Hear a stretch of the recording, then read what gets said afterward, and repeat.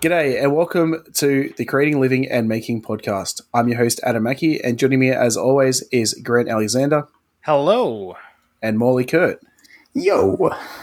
What's been going on, boys? It's been 2 weeks since we last recorded. For those that don't know, we had to take off last week because someone decided to try and steal copper pipes near where I live and cut through the internet lines, and they were down for about 4 days. So, wow. Really stopped us from recording. So we decided to just take the week off, and it's been over a year since we've been going pretty strong for a year. We thought we deserve a holiday. So yeah. So 2 weeks. What have you guys been up to, Molly? Wait, but before I say, how big of an area did that affect? Like, how many people were without internet? I tried to look up the numbers, but I didn't have any internet. Well, see, the problem was that we still had like data on our phones, but every single person was on their phone. That it was so slow that you could I couldn't even load I couldn't even load posts on Facebook because like everyone was on their phone. But it's like when a tornado came through here, the same thing. Yeah, it was like everyone started using like the landlines all got cut out, so everyone jumps on their phones. So now like the cell towers are overwhelmed, and then you can't do anything. And you're like, and everyone's like, "But we're tweeting at you," and I'm like, "Yeah, and Twitter's not loading." Thanks a lot, Ottawa. Yeah, I'm not sure actually. If I just look up, go on with what you've been working on, Molly. And all right. Yeah, it's. I'm actually very thankful that Australia's internet went down because it was nice to kind of have a weekend to not have to think about doing any of the stuff for the podcast and to be able to completely just kind of unwind after the week because it's been very busy at work. Not just, as I mentioned last week, in planning the sessions and everything else, but also kind of learning all the responsibilities of my role and getting everything set up at the location where we're going to be running the camp. So, physically setting up the space, figuring out, I'm literally like setting up the workshop at the curling club where we're going to be running the camp. And figuring out kind of all the procedures and everything, doing some trainings, and there's just a million little things. So I come home every night kind of like, like when you're doing a lot at your job and you come home and you're kind of like, I'm just on a break until I start working again. It's not like, you know what I mean? It's not like you're going to sleep, but it's just like, okay, this is an 8-hour break and then I'm going back to it. It's been that sort of thing. And it's good. It's very fulfilling and it's very exciting. It's also tough because it's like 2 months of planning and then we don't get the payoff until July 5th. So it's a long build up until we actually start the summer, but we're over the halfway point of planning for the summer. We got 2 sessions out of 4 planned. We just finished up the space one, which is all about like, it's called Destination Mars. So it's all about like a Mars mission and a lot of like electronics and robotics and building model Martian habitats and stuff. Cool. Yeah. So it was nice to have, last weekend to work on some life stuff and, do some making. I decided to start a project that Eden has been asking me for a while, and all the stars aligned nicely, so it was the good next thing to do. So I'm making a spice rack for our kitchen. I wanted to use up all this scrap plywood I have because I have a lot of like awkward sized pieces. So I was trying to think of a good project. And I was thinking, maybe I'll make like this like segmented planter. And then I remembered the project, was skeptical that I had enough would, realized I did, and then got super excited and was like, okay, this is the time to do it. Let's go. So it's kind of like if you visualize like each shelf is kind of like a segment on a wave, and then the vertical pieces are like alternating going up. So it's like a zigzag moving up, and the shelves are the long zigs and the spacers are the short zags. So it's going to look very cool, very modern. I'm painting the face grain of the plywood and leaving the layered edges exposed with this very nice like light blue. It's actually just drying on my floor right now. I just applied the first coat of finish. So yeah, I think it's going to look super nice. And I'm really excited to get that done, but it's at the point now where it's like, well, I probably won't have a chance to really work on it a lot until the weekend, because that's just how the weeks are going. You've joined the real world. Yeah. I've joined this. It's good. Like it's fulfilling work, but it's just a lot, and there's so many things to think about. But we're getting better at delegating, which is good because it's a young camp. Something I've never really thought about with camps before, even having gone to them my whole life, or having gone to one for 9 years, is how much of a self-replicating machine they are. So in most camps, your campers become your staff. But in a young camp, this is their 6th summer, and last year was COVID, so it's like their 5th and a half summer. There's a lot of a lot of your staff is new, and they have to learn new stuff. So people can't just get started from day one. There's a lot of trainings we have to come up with and all the other stuff. So it feels like really cool to be part of this big thing, but also like people are getting to the point where they can be delegated more tasks, which is good because you can feel confident leaving them to their own devices. But fun. It's been cool. Probably a little less mind-numbing making than you this week, Grant. I feel like you've been just like zeroed in on some mind-numbing making. I think zeroed in on mind-numbing making is probably what best describes it, because honestly, I think last year I talked about it being the summer of sanding. And I said, you know what? I'm going to try and start this summer off with even more sanding. I have literally been sanding and then polishing, which is just like sanding, but I would say just slightly different. I don't know. It's the exact same thing as sanding. I bought for my like 6-inch bench grinder, I bought some like buffing wheels. So at least I have some power for most of the stuff. But I will let you know that it's very easy to get something caught in one of those buffing wheels and fly it across the shop or really destroy that piece of aluminum that you've been working on for like 4 hours. Oops.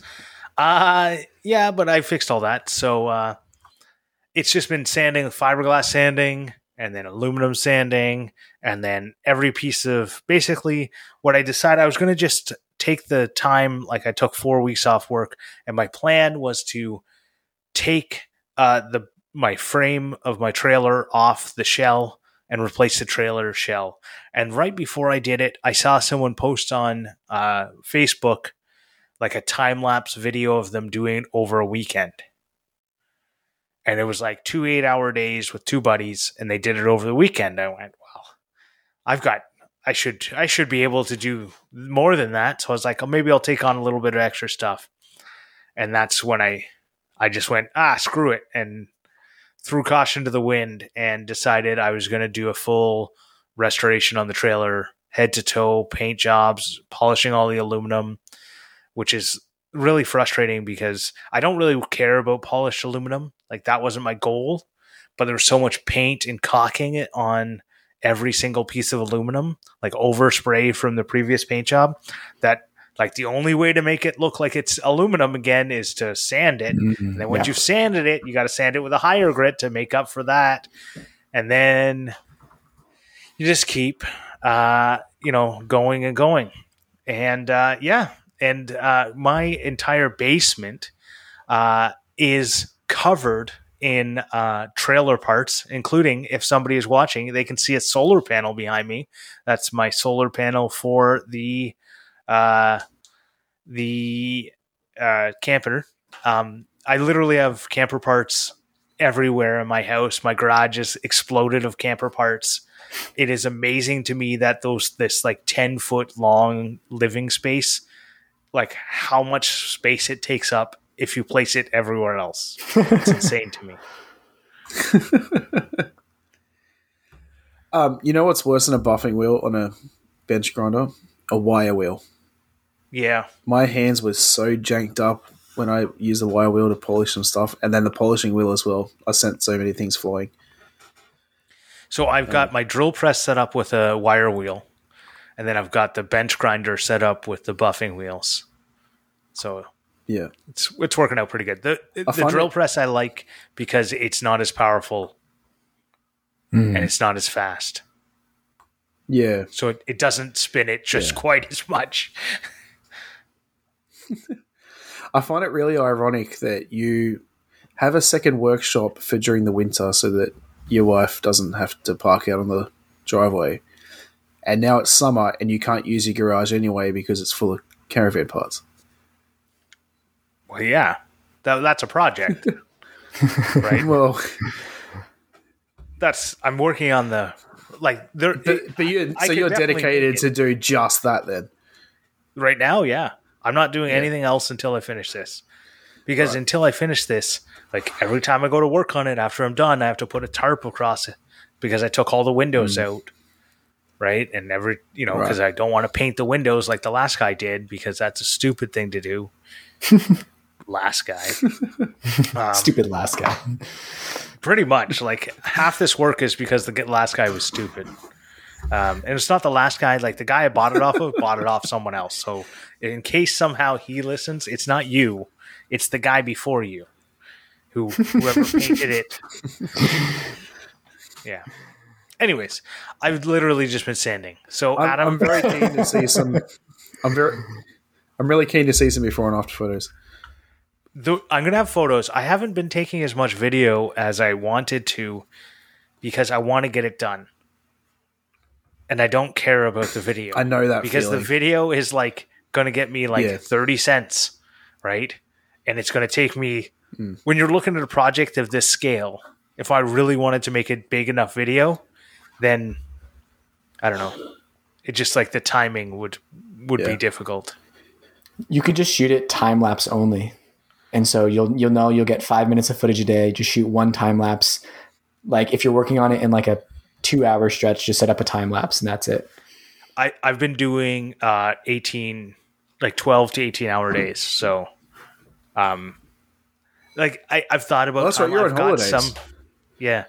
I've got some time lapse videos, but like a time lapse after time lapse after time lapse is like a boring video. I disagree. I think you're undervaluing people. Like think about Andrew Zato's cabin build, right? That was basically a time lapse. It was short clips of snippets, but even that is not like what I'm talking about because people I think enjoy watching if they know they're getting into it for a time lapse. Like if you call it a time lapse trailer restoration, I think there's definitely people that would be into that. Well, and put some nice music to it, and that's just it. And you're just showing and there's the light change throughout the day. If it's 12 hours condensed into 1 minute. Like that could have a really cool visual effect. The problem is not enough happens.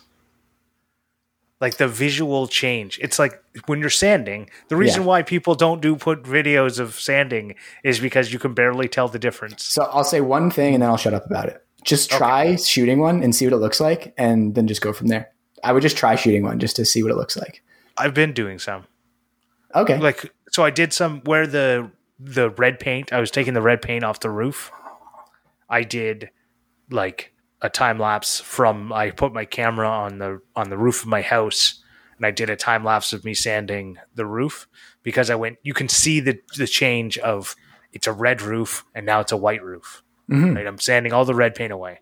But when I'm sanding the red paint away to get to the orange paint that you can barely tell the difference because they're so close in color, it's like, okay, so you see someone just sitting there for an hour. But just don't show those parts. Just show the transformation parts. When you sand the big sanding, when you repaint it, and then it's like a 2-minute video. Right. So the problem is there's not enough. I don't feel like there's enough going on to justify that. But I've got some other ideas. We'll see what happens. All right, sounds good. I've been filming a little bit. I've not been filming as much as I probably would if I had more of an audience that would make it worth my while to film it. How about that? Adam. I think also too. This is a rabbit hole. We should dive further down.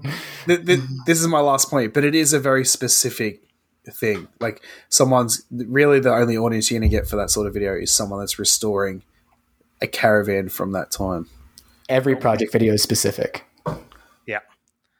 Vintage trailers right now are super hot and they've There's tripled in price, and there are lots of videos out there of people restoring them with tons of views. So I'm going to do some aggressive pointing with scissors because that's what I'm fidgeting with right now. There's no such thing as a general project video. Every project video is about something specific. So if you lean into that specificity, there's more of a chance that it could be something really interesting. Totally. Adam, what have you been working on? Fair enough. Well, I finally finished my workbench. I don't believe you. Yeah, I know. In saying that, I'm in the process of making a new fence because I wanted to upgrade the one I originally made. But I finished the workbench to the videos. Like, the videos are done. That new fence is the last thing, and the workbench is completely done. So yeah, I've been editing the 3 videos, and I have them complete. All I need to do is record intros and outros for them all, and then edit those on, and then they'll be going up. So I'm hoping... So the intro for video 1 is just me quickly talking over, like, shots of the finished workbench. And then, like, there'll be an outro of me actually talking to the camera. So I'm hoping to get that recorded today and have the video up, hopefully before this podcast comes out. Cool. Which I'm pretty stoked about. And then if I can't get the other intros and outros done, I can get them done within a week easy. So, yeah. Nice. Pretty excited about that. But I'm back at work now, and weirdly enough, I actually have so much more time on my hands to watch YouTube and all that sort of stuff. And I found this creator on YouTube called Beverlish Creations. His videos are amazing. There's the one video I've watched is called Build a Simple Monitor Stand, and it's not really the build is what I'm interested in, but the video editing he did for the entire video is so well done. It's like what I picture my videos to be, like what I want my videos to be. And that's cool. Yeah. And it just, really got me thinking about like the art of creating videos and videography and all that sort of stuff. And not necessarily in YouTube, but in like TV shows as well. Like the thought process that goes into every single shot and how things are done. And like when I watch this monitor stand build, like he does things like wipes his hand across the screen where he's going to do like a side swipe for a transition. And yeah. So those kinds of things I really, really want to get better at. Yeah. And in the moment when I'm doing it, I do not allow myself the time. And it's all about time, preparation, and thought. And I think as I get more confident as a builder and a maker, I will be able to get more confident and give myself the time to do more fun things on camera. Because if I'm making a very simple project, I find I can spice it up a lot with fun, like whatever video transitions and stuff. And even like maybe potentially do some sort of color editing post. But what I find is when I'm working on a more complex build, I end up doing a lot of very simple, like time-lapse type things because the build is so complex. Yeah, I totally relate to that. And it does take a ton of thought. And like one of my biggest inspirations for my videos has always been Laura Kampf. And I feel like the more, I think you can see it in my videos. Like it's no secret that like she inspires a lot of my style. And I think the more I make stuff, the more I realize that like my video, it's like each video I make, I'm farther and farther from her than I thought before. And I see differences in the style. And even if from like a simplistic point of view, like I'm inspired in certain ways, there's certain things where I'm like, oh my God, like I don't have nearly the cinematography knowledge and skills to do that sort of thing she's doing. Like I was thinking about this a couple of days ago when I was filming the Spice Rack video. Like I didn't realize how much she actually shows her face in her videos. Like the angles she chooses, it's not just like hands and tool. She actually like gets her face in it a lot in like very impressive ways. And there's a reason well, two things. There's a reason she's really good at that, and that she's experienced in the film industry.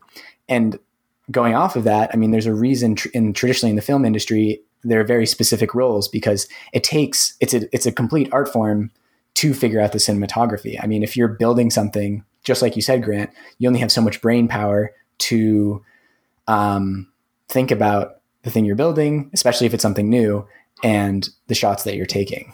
It's very, very difficult.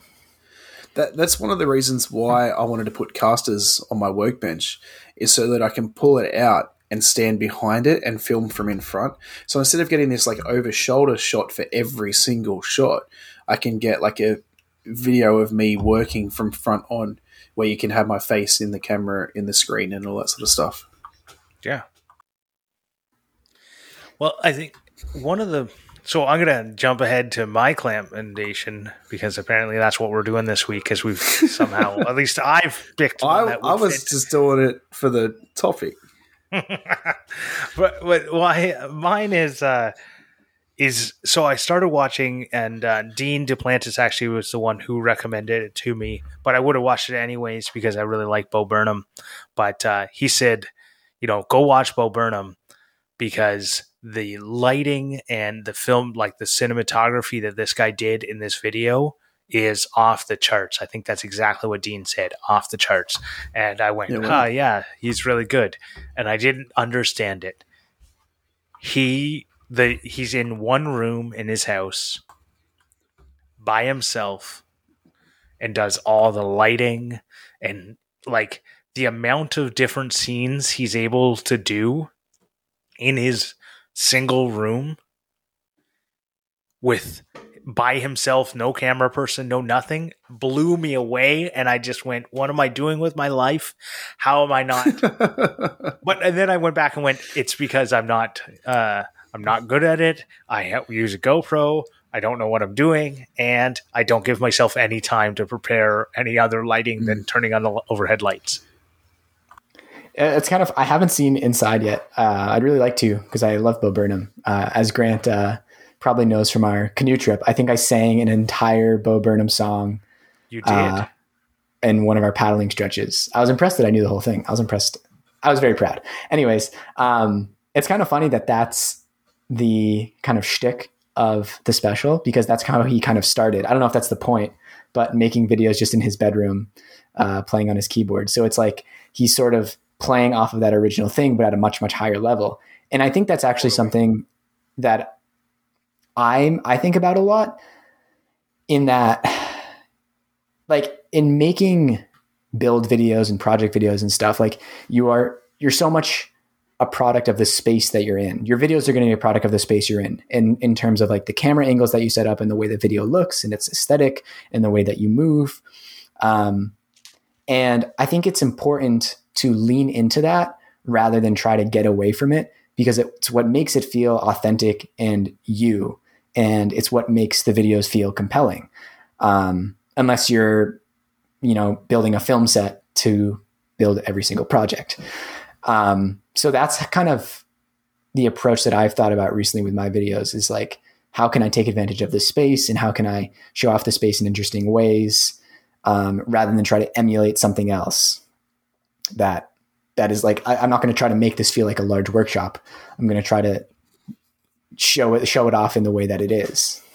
Yeah. But so that can be difficult on its own because you have a small workshop, right? So, like how Laura gets a lot of her like face in the photo, in the thing, you don't have the space to a lot of times to put their camera far enough away from your. Yeah, for sure. And that's what I'm saying. Like, I'm not going to try to emulate that. Like, I like that she does that, but I don't need, like, I can get my face in the shot in other ways. I can do wider shots, or if I'm shooting outside, I do have the freedom to place the camera further away and zoom in so that it's a long focal length from a long distance, and then I can get that angle. But that's what I'm saying. Like, I would rather try to lean into my own situation rather than try to emulate someone else's. Gotcha. Anyways, go on, Adam. So I want to keep talking about this video a little bit.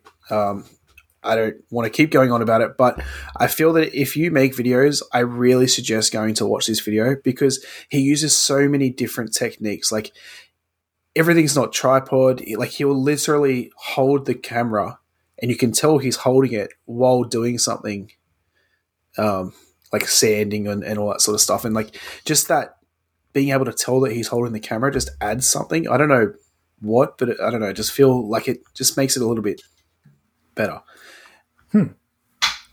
So I tried when I first got my GoPro. I bought a bunch of like body mount attachments to it. Yeah. In thoughts of doing like chest mounted, like Yeah, he does that too.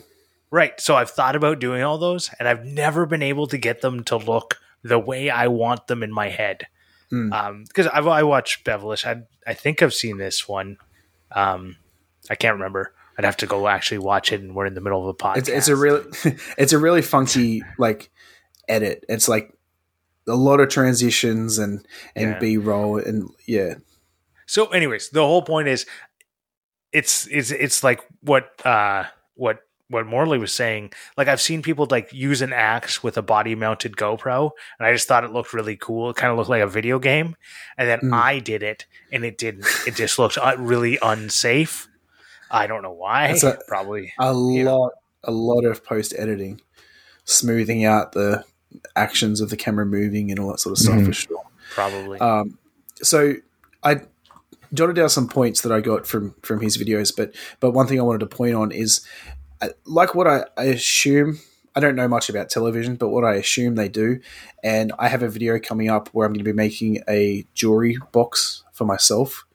That I'm going to actually make a storyboard beforehand of all the shots that I want in there, and then so that I know what shots I need to record and like the B-roll and all that sort of stuff. And I feel like with a small project where like a little box and that sort of stuff, that's something you could do. You couldn't really do it with like a workbench because like there's so much involved. But when you're making something so small, I feel like that you could do that sort of stuff. And I think that's how people get like, and how TV shows get like what they need. Well, and I think Jimmy was talking about that earlier about like the camera person or the director. Someone was talking to him and said, what are you going to do next? And he was like, I don't know. Right. And that's the problem. When you're doing something that you know how you're going to do it, I think if you have a whole like plan of action and you've planned out this project and you know exactly what you're going to do, doing a storyboard is great. Yeah. And I think the best way to make the video for sure, planning out ahead, you can never go wrong with planning as long as you're flexible on execution. But what I think it is for me at least, I kind of look at it and go, if I don't make something I've made before, generally speaking, so I don't know what I'm going to be doing. So I can't storyboard the shots out. Yeah. I mean, you can in a way though. Yeah. Like I do, I would say I storyboard in my head when I do a project, and I'm not like trying to act like I'm Rain Man over here, but I like in that, like especially in working between a few different spots and within the constraints of a small space, like it takes a bit of planning, like to think of like what I want to do next. And I don't want to leave stuff in a certain spot. So that's a lot of time when I'm just like looking at a project and thinking about the next step. I'm kind of like storyboarding out the steps. And on my last video on making the mall handle, I did that a good bit because I was also shooting some footage at the Steam project. So I had to plan in advance, like, okay, what am I going to bring? What I'm going to shoot? What am I going to need? I'm going to need Jay to hold the camera so we can film this little talking head intro. And one thing I think you realize when you do that as well is that like you do have to change a lot on the fly. You realize like, oh, the shot did not look at all like I thought in my head. I definitely need to change this up. Especially if you're shooting with like amateur equipment and you don't have the cinematography equipment that the vision in your head is made with. Like you're imagining something that's shot on 35 millimeter film, but in actuality, you're shooting with $1,000 camera and it's not going to look quite as good. So, but I actually add up to that. I think that'll be a really interesting exercise, and I'm sure you'll get like a really tight, cohesive video out of it just from that planning. And it actually, it reminds me of an expression that I've been thinking about a lot recently. And it's, I don't know who it's attributed to. I can try to look it up afterwards, but it's, if you want to go fast, go alone. If you want to go far, go together. And I think it rings true a lot for like making YouTube videos versus making videos in a team. Like making videos on your own is awesome because you can do whatever you want and you can get a video out in a week. But something I'm realizing is at work is that I might get impatient with a project's process and I might want to move on to the next thing. But it's really good that we're taking this time together to second guess everyone's opinions, because it's going to get out all of the misconceptions and the, just the not so great options, and let us have something in the end of the summer that we're really, really proud of, because we're working on it as a team. It takes longer, but it's how you get those really good products. And it's very difficult to do that when you're on your.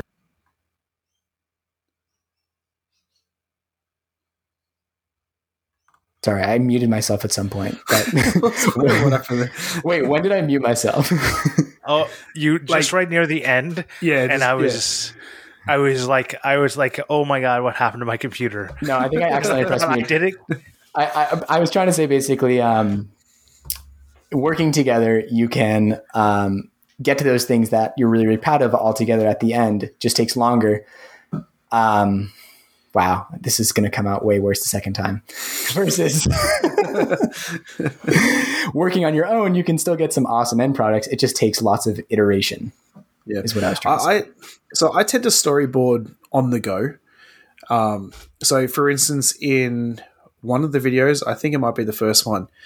It is the first one. I route a groove in the top of the workbench, which leaves a ton of sawdust from but a lot of dust from the MDF. So I got my leaf blower and blew the dust at the camera. And then when I edited the dust to go to zero opacity or 100% opacity, whatever, so that it would transition from the dust getting blown to the next shot. And that's something I thought of on the fly, is if I blow this into the camera, I can do that. But I've never really made a storyboard of these are some good shots that I should get. Well, I think it comes with, like I said, it comes with confidence. Either confidence in your filming or confidence in your building. One of the two, you need to have confidence in one of them in order for you to plan out the other steps. And I think I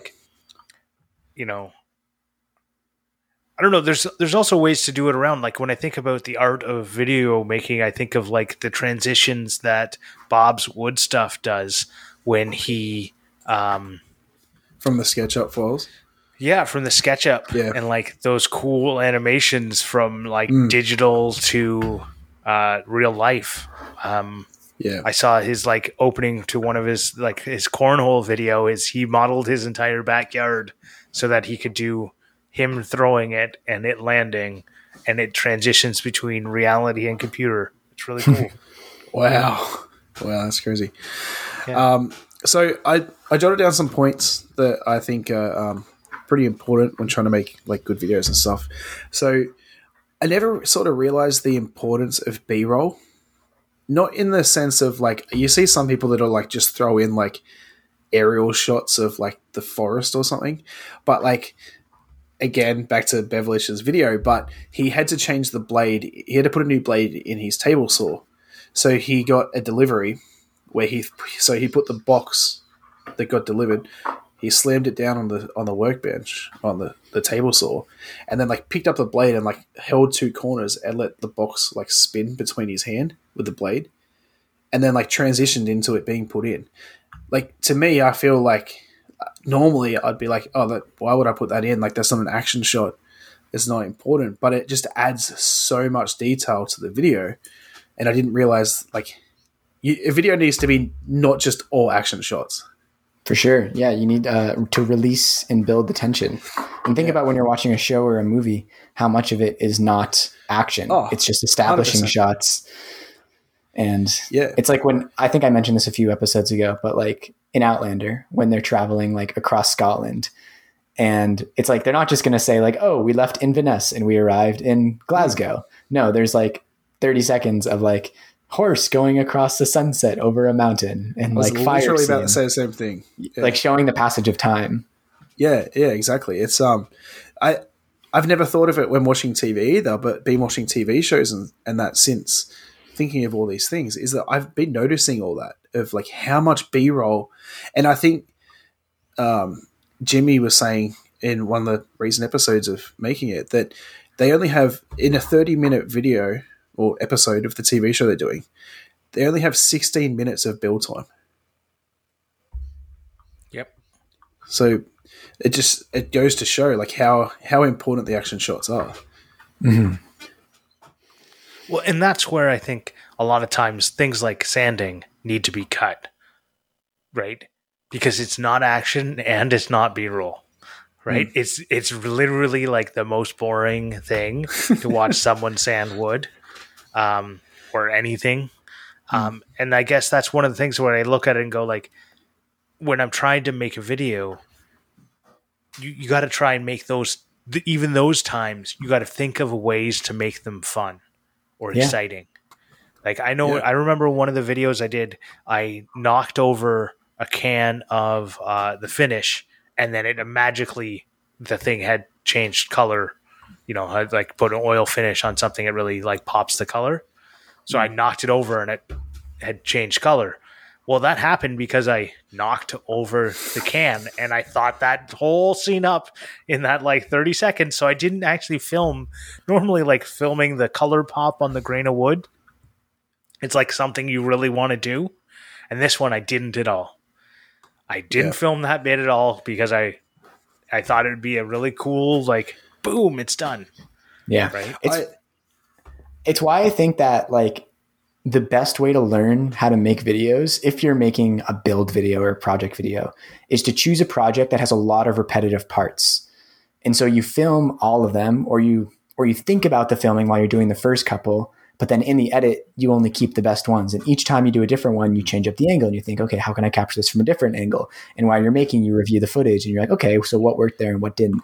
And it's just like such a great way to learn and not have to just rely on the one shot being perfect.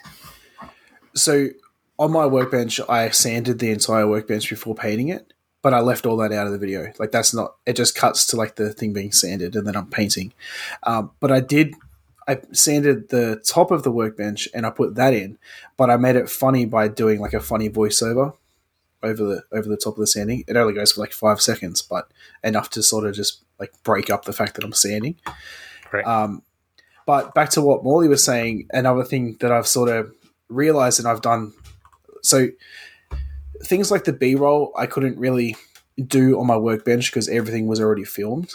But some points I could take, and one of them was with editing, is changing up the angle in like when I'm talking to the camera is cutting up me talking and zooming in and out on my face, or like so like have like the full picture and then 3 seconds later it cuts in closer to me, so it looks like I'm using like different angles and flipping the image to make it look like the camera's on the other side. And I did that a lot in the 3 videos, and like I'm really happy with how that's come out. Like it really adds something to just having a still shot of like the same angle the whole time.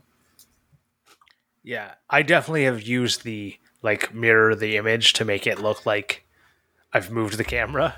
Yeah. So when I'm doing like repetitive cuts, I'll just like if I didn't get it, even if I didn't get a very good, like this, the problem is a lot of times you can't get a good angle because you're you know, drill press. The one side is just your elbow. The other side is something you can actually see. So every one of my filming on the drill press. So sometimes I'll just flip it around to make it look like it's a different shot. Well, that's what I did on the miter saw. Right, and I've done it in the miter saw as well. And keen eyes will look and go, hang on a minute, why is that on that side of the miter saw now? But you have to be very careful with something like that because you can get into the problem of like, you know, something going out one side of the screen and then like it comes in a weird angle from the other. You'll notice it when you do it if you're paying attention, but it's just like something about the 2 shots together don't make any sense. It's the 180 degree rule. It's that you don't. Yeah. So there's a good diagram for it, and I'll put a link for it in the show notes. But essentially, when you're filming something, you don't want to. If you're imagine the camera is pointing at a subject, you don't want to move around the subject by more than 180 degrees, or else the viewer will get confused because left and right will be switched. And so it's something I've actually, someone, I think Daniel Ublases left a comment on something when I was talking about something. He was like, oh yeah, it's like the 180-degree rule. And so ever since I read that, I think about it a lot when I'm making my videos. I'm like, okay, I better choose this angle really carefully because the whole video, this project is going to be from this side. So I got to make sure that this is the right one because I'm not changing it from here. Right. So with the miter saw, for instance, I flipped one of the video clips of me cutting like a cut. But before I didn't just go from one side to the other. I went the one side and then the next cut is like zoomed in right on the cut. So you can't really tell the angle. And That's then exactly it goes how to I the did other it side. too. Yeah. So you can't really, yeah.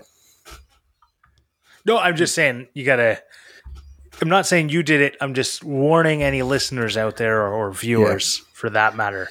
That it's the same if you like exit out one side of the frame and the camera doesn't move and then you come in the other side, it just doesn't feel right. But you have to have a good reason of why that happened. Tell that to Jackman. Right, but that's the whole Jackman's doing it because there's multiple Jackmans. Yes. He's leaning into it. Yeah. So another thing that I noticed in these videos is that I always just assumed that background music had to be instrumentals. And they really don't. A lot of the music that I've used in the 3 Workbench videos has vocals because I realized that if you turn it down low enough, which you should do anyway, you forget it. You don't hear the background music when there's a voiceover. That's something I really like about TikTok and Instagram Reels is the ability to try commercial music in your videos and see how it fits. Yep.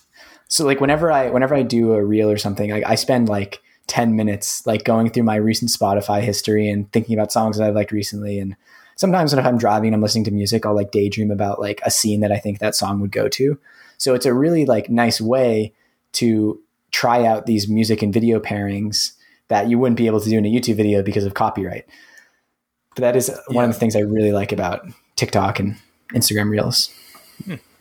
Never thought it's like me whenever I make a story and try to put music on it on Instagram, like just using the music thing in the story, I spend way too long trying to find the right song. Yeah, it's fun. Yeah. And then I always pick the wrong song and my wife's like, that doesn't go with what you're doing. Why would you pick that song? The only thing I'll say about if you have lyrics and you have talking is the reason why I usually shy away from it. I don't always, is because interrupting the middle of a sentence of someone's lyric is jarring. So you're going to turn it down. So you got to find, it just limits where you can interrupt with a mid-build chat with the viewer, right? Because if you're in the middle of like, the song's like, and my heart will go up, and then you're just like, and then I had to sand some. And it's like, that sounds like you're just like, really, then that was I get that. Yeah. For everyone at home who doesn't know the Canadian music star Celine Dion. I don't know she's from Canada. Yeah. She is definitely from Canada. Yeah. So that's I feel like I'm the guy sitting here going like, you can do all these things, but I'm the guy sitting here, but don't do it this way. And I don't want to be that guy. I just know there's sometimes if you're going to do it, keep this in mind. Yeah. Yeah, for sure. I'm going to be the guy that says, do whatever you want and see what works. Because if you limit yourself to like, oh, well, I can't do that, then you might not find a really interesting technique. I think one interesting thing to think about with music as well is that, so when I first started putting in my music into my videos, I would have the music be loud when I wasn't talking and then make it quieter when I was talking. But I eventually found that for my personal taste that I didn't like that. I didn't like the varying, I didn't like how it would change so much. And I eventually changed it so that I would only do that if there was a really long stretch when I wasn't talking. And I think I've mentioned his sound in his videos before, but Mike Montgomery from Modern Builds, I think he does that really, really well. So he'll keep the music a consistent volume, even when there's voiceover, unless there's a really long part where the music is playing. And he'll say, and at this point, I'm just going to let the music run and you can enjoy this time lapse. And it makes it feel all very well thought out. Like it's not because like Grant, exactly what you're saying, where like you don't want the music to be swelling like, and my heart will go on. And then you start talking and it's showing that you're conscious of the music as like an actual artistic element in the video and not just like this background thing. Like I think it's really, I'm not going to say I think it's important. In my videos, I like trying to match the music kind of with the action in that and not like changing volume all over the place, rather just keep it consistent unless otherwise. I 100% agree unless you can't hear what you're saying. Right? Yeah, but that's just a matter of like proper sound editing and using a compressor and yeah. Well, there's lots of YouTube videos out there that I can't hear what they're saying over the music, or I can't hear the music, or there's a lot of different things. And I 100% agree. If you're going to be talking a lot, definitely keeping the music at like the same volume sounds so much better. And to me, personally. So in my videos, I have done that where it goes up and down when I'm talking, so it'll reduce. But in saying that, the general volume is a lot lower than the voiceover. So I've turned down the music 20, and then whenever I talk, it goes down another 10. Yeah. So it's not the same. It's still a little bit quieter. It just makes it that little bit quieter when I'm talking. I think it's the thing is, don't be jarring. Yeah. Unless you're intentional. Like for every rule, there's like an exception. And it's like, if you want to do it intentionally, do it with reason, and then it all works out. Yeah. I think that's the biggest thing. Definitely. And that's spiffing. Oh, no, we're on podcast again. So the only other point I wrote down was transitions. And that I've always been the kind of guy that's just all jump cuts. And just adding a bit of transitions actually adds a lot. So as I was saying before about how I cut like myself in and out with the camera, like zooming in and out, I just added a crossfade to each time that happens, and it just adds so much more to it. I found I need to be careful with crossfades, or else it's like I'm watching a spa video a little too much. Like I'm in a waiting room and like it's showing these like nice landscapes. I'm like, this isn't what I'm going for here. So I used to use crossfades a lot more, but I've really dialed back of using them. I've really dialed back my use of them, unless I want to show that it's like a passage of time or a change of place. Yeah. Well, I really thought about that in the video I was editing today, of thinking about, okay, so what I'm doing here is going from a different angle of the same process, of like a transition that shows that it's not just doing it to get to a new part of the build, and it's doing it to like merge to a different angle sort of thing, if that makes sense. Yeah, and don't discount the Star Wars transitions, the iris opening, the sweep, the PowerPoint transitions. They're fun sometimes. Yeah, for sure. I will say with the crossfades, I turn them down a lot. So if you add a crossfade in DaVinci Resolve, it's automatically 1 second. Oh yeah, that's pretty short. Of crossfade. I turned it down to 0.3 of a second. Oh wow, that's very short. Yeah. So you don't get it just takes away from the jump and just adds in like a little bit of transition. And it just made it feel a lot softer, not like a spa where it like fades into another scene, but just it makes sort of makes it feel like there's a bit of camera motion there and not just like a jump cut. I've never tried that before. If I'm doing a fade, I've actually found I need to make them a lot longer than I think. So I'll usually go for at least a second, like up to 2 or 3. But I've never tried like a really short crossfade to just like make a less jarring jump cut. That's interesting. I'll give that a try.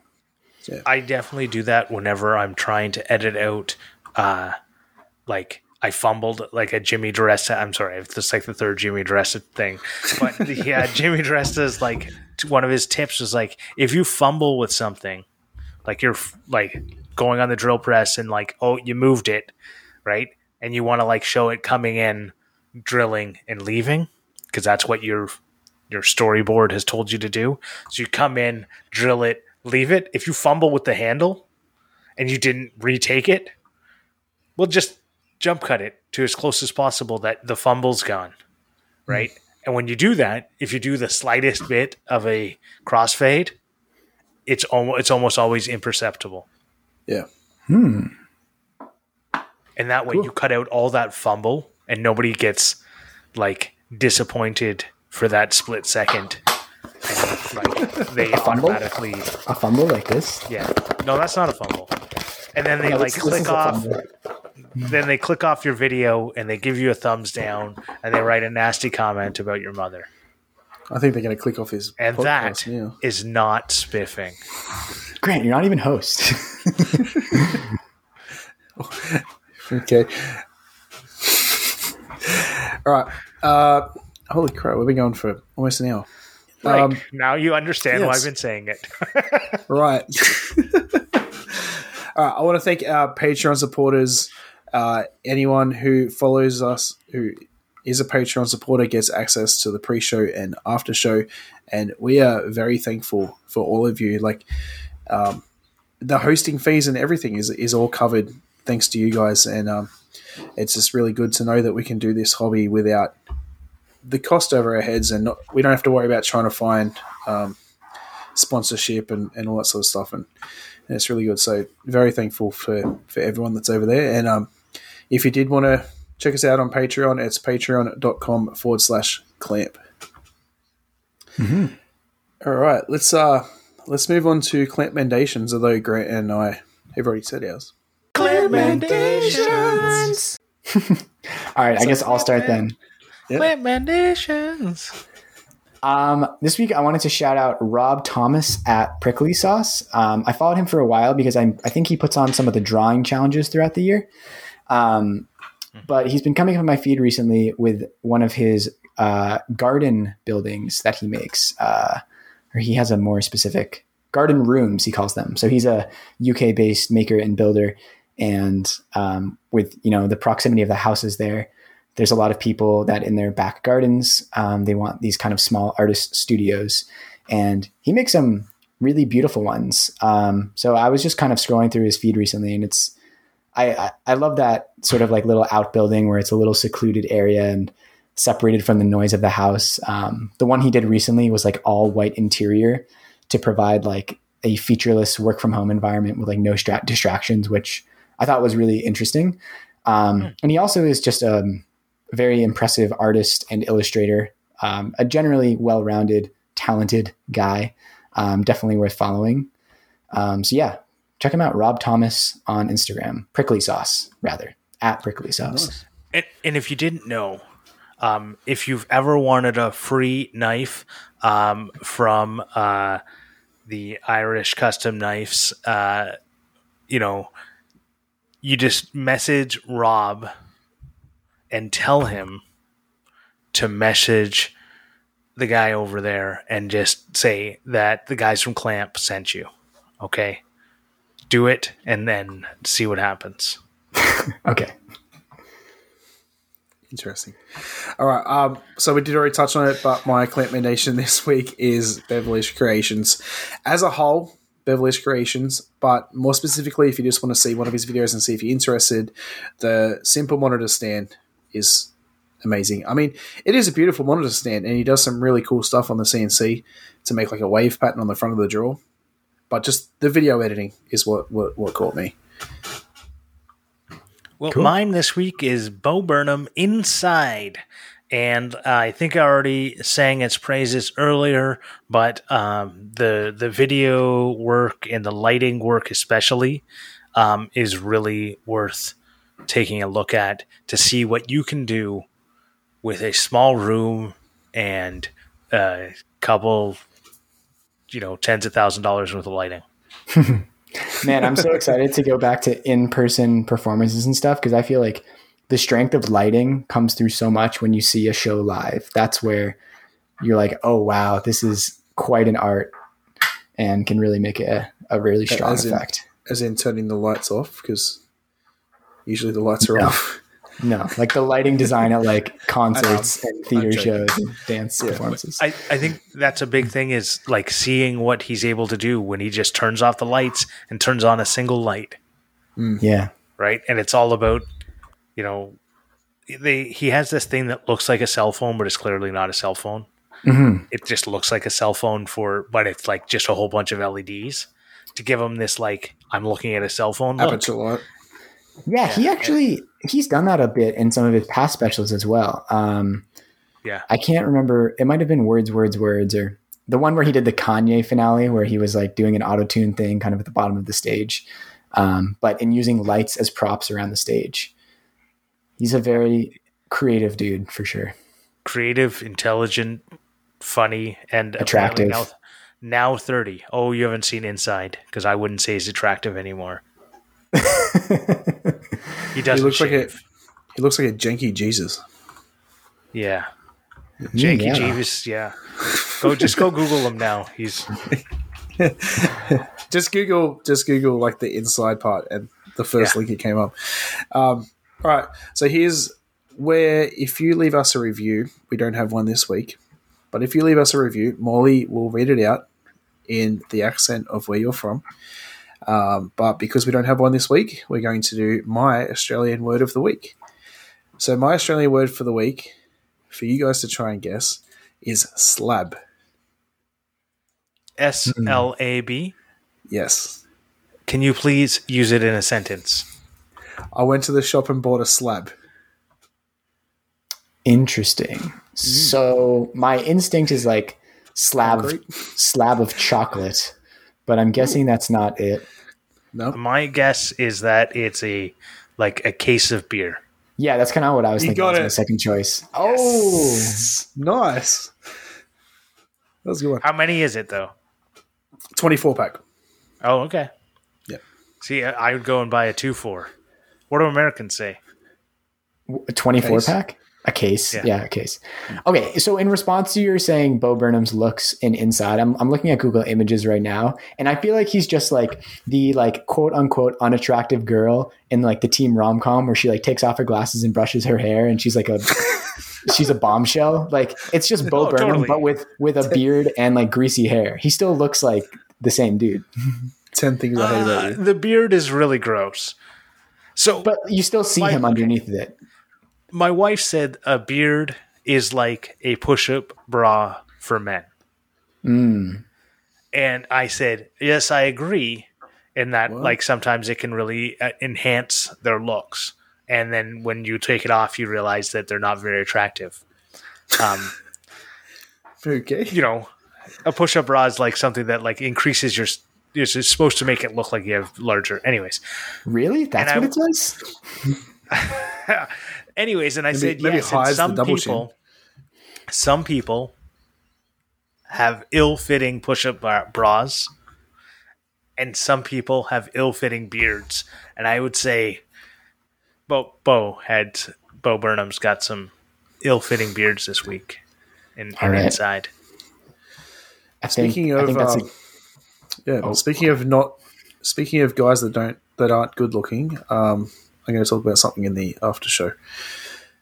But I want to thank TF Turning for the theme music, and you can find us pretty much everywhere as Clamp. Instagram, it's Clampcast, and YouTube, it's Clamp. Please go and subscribe on YouTube so we can get to 100 and get our custom URL. That'd be amazing. Yes, please do that. Yeah. We'll see you. We'll talk to you next week. Bye. Goodbye. See you.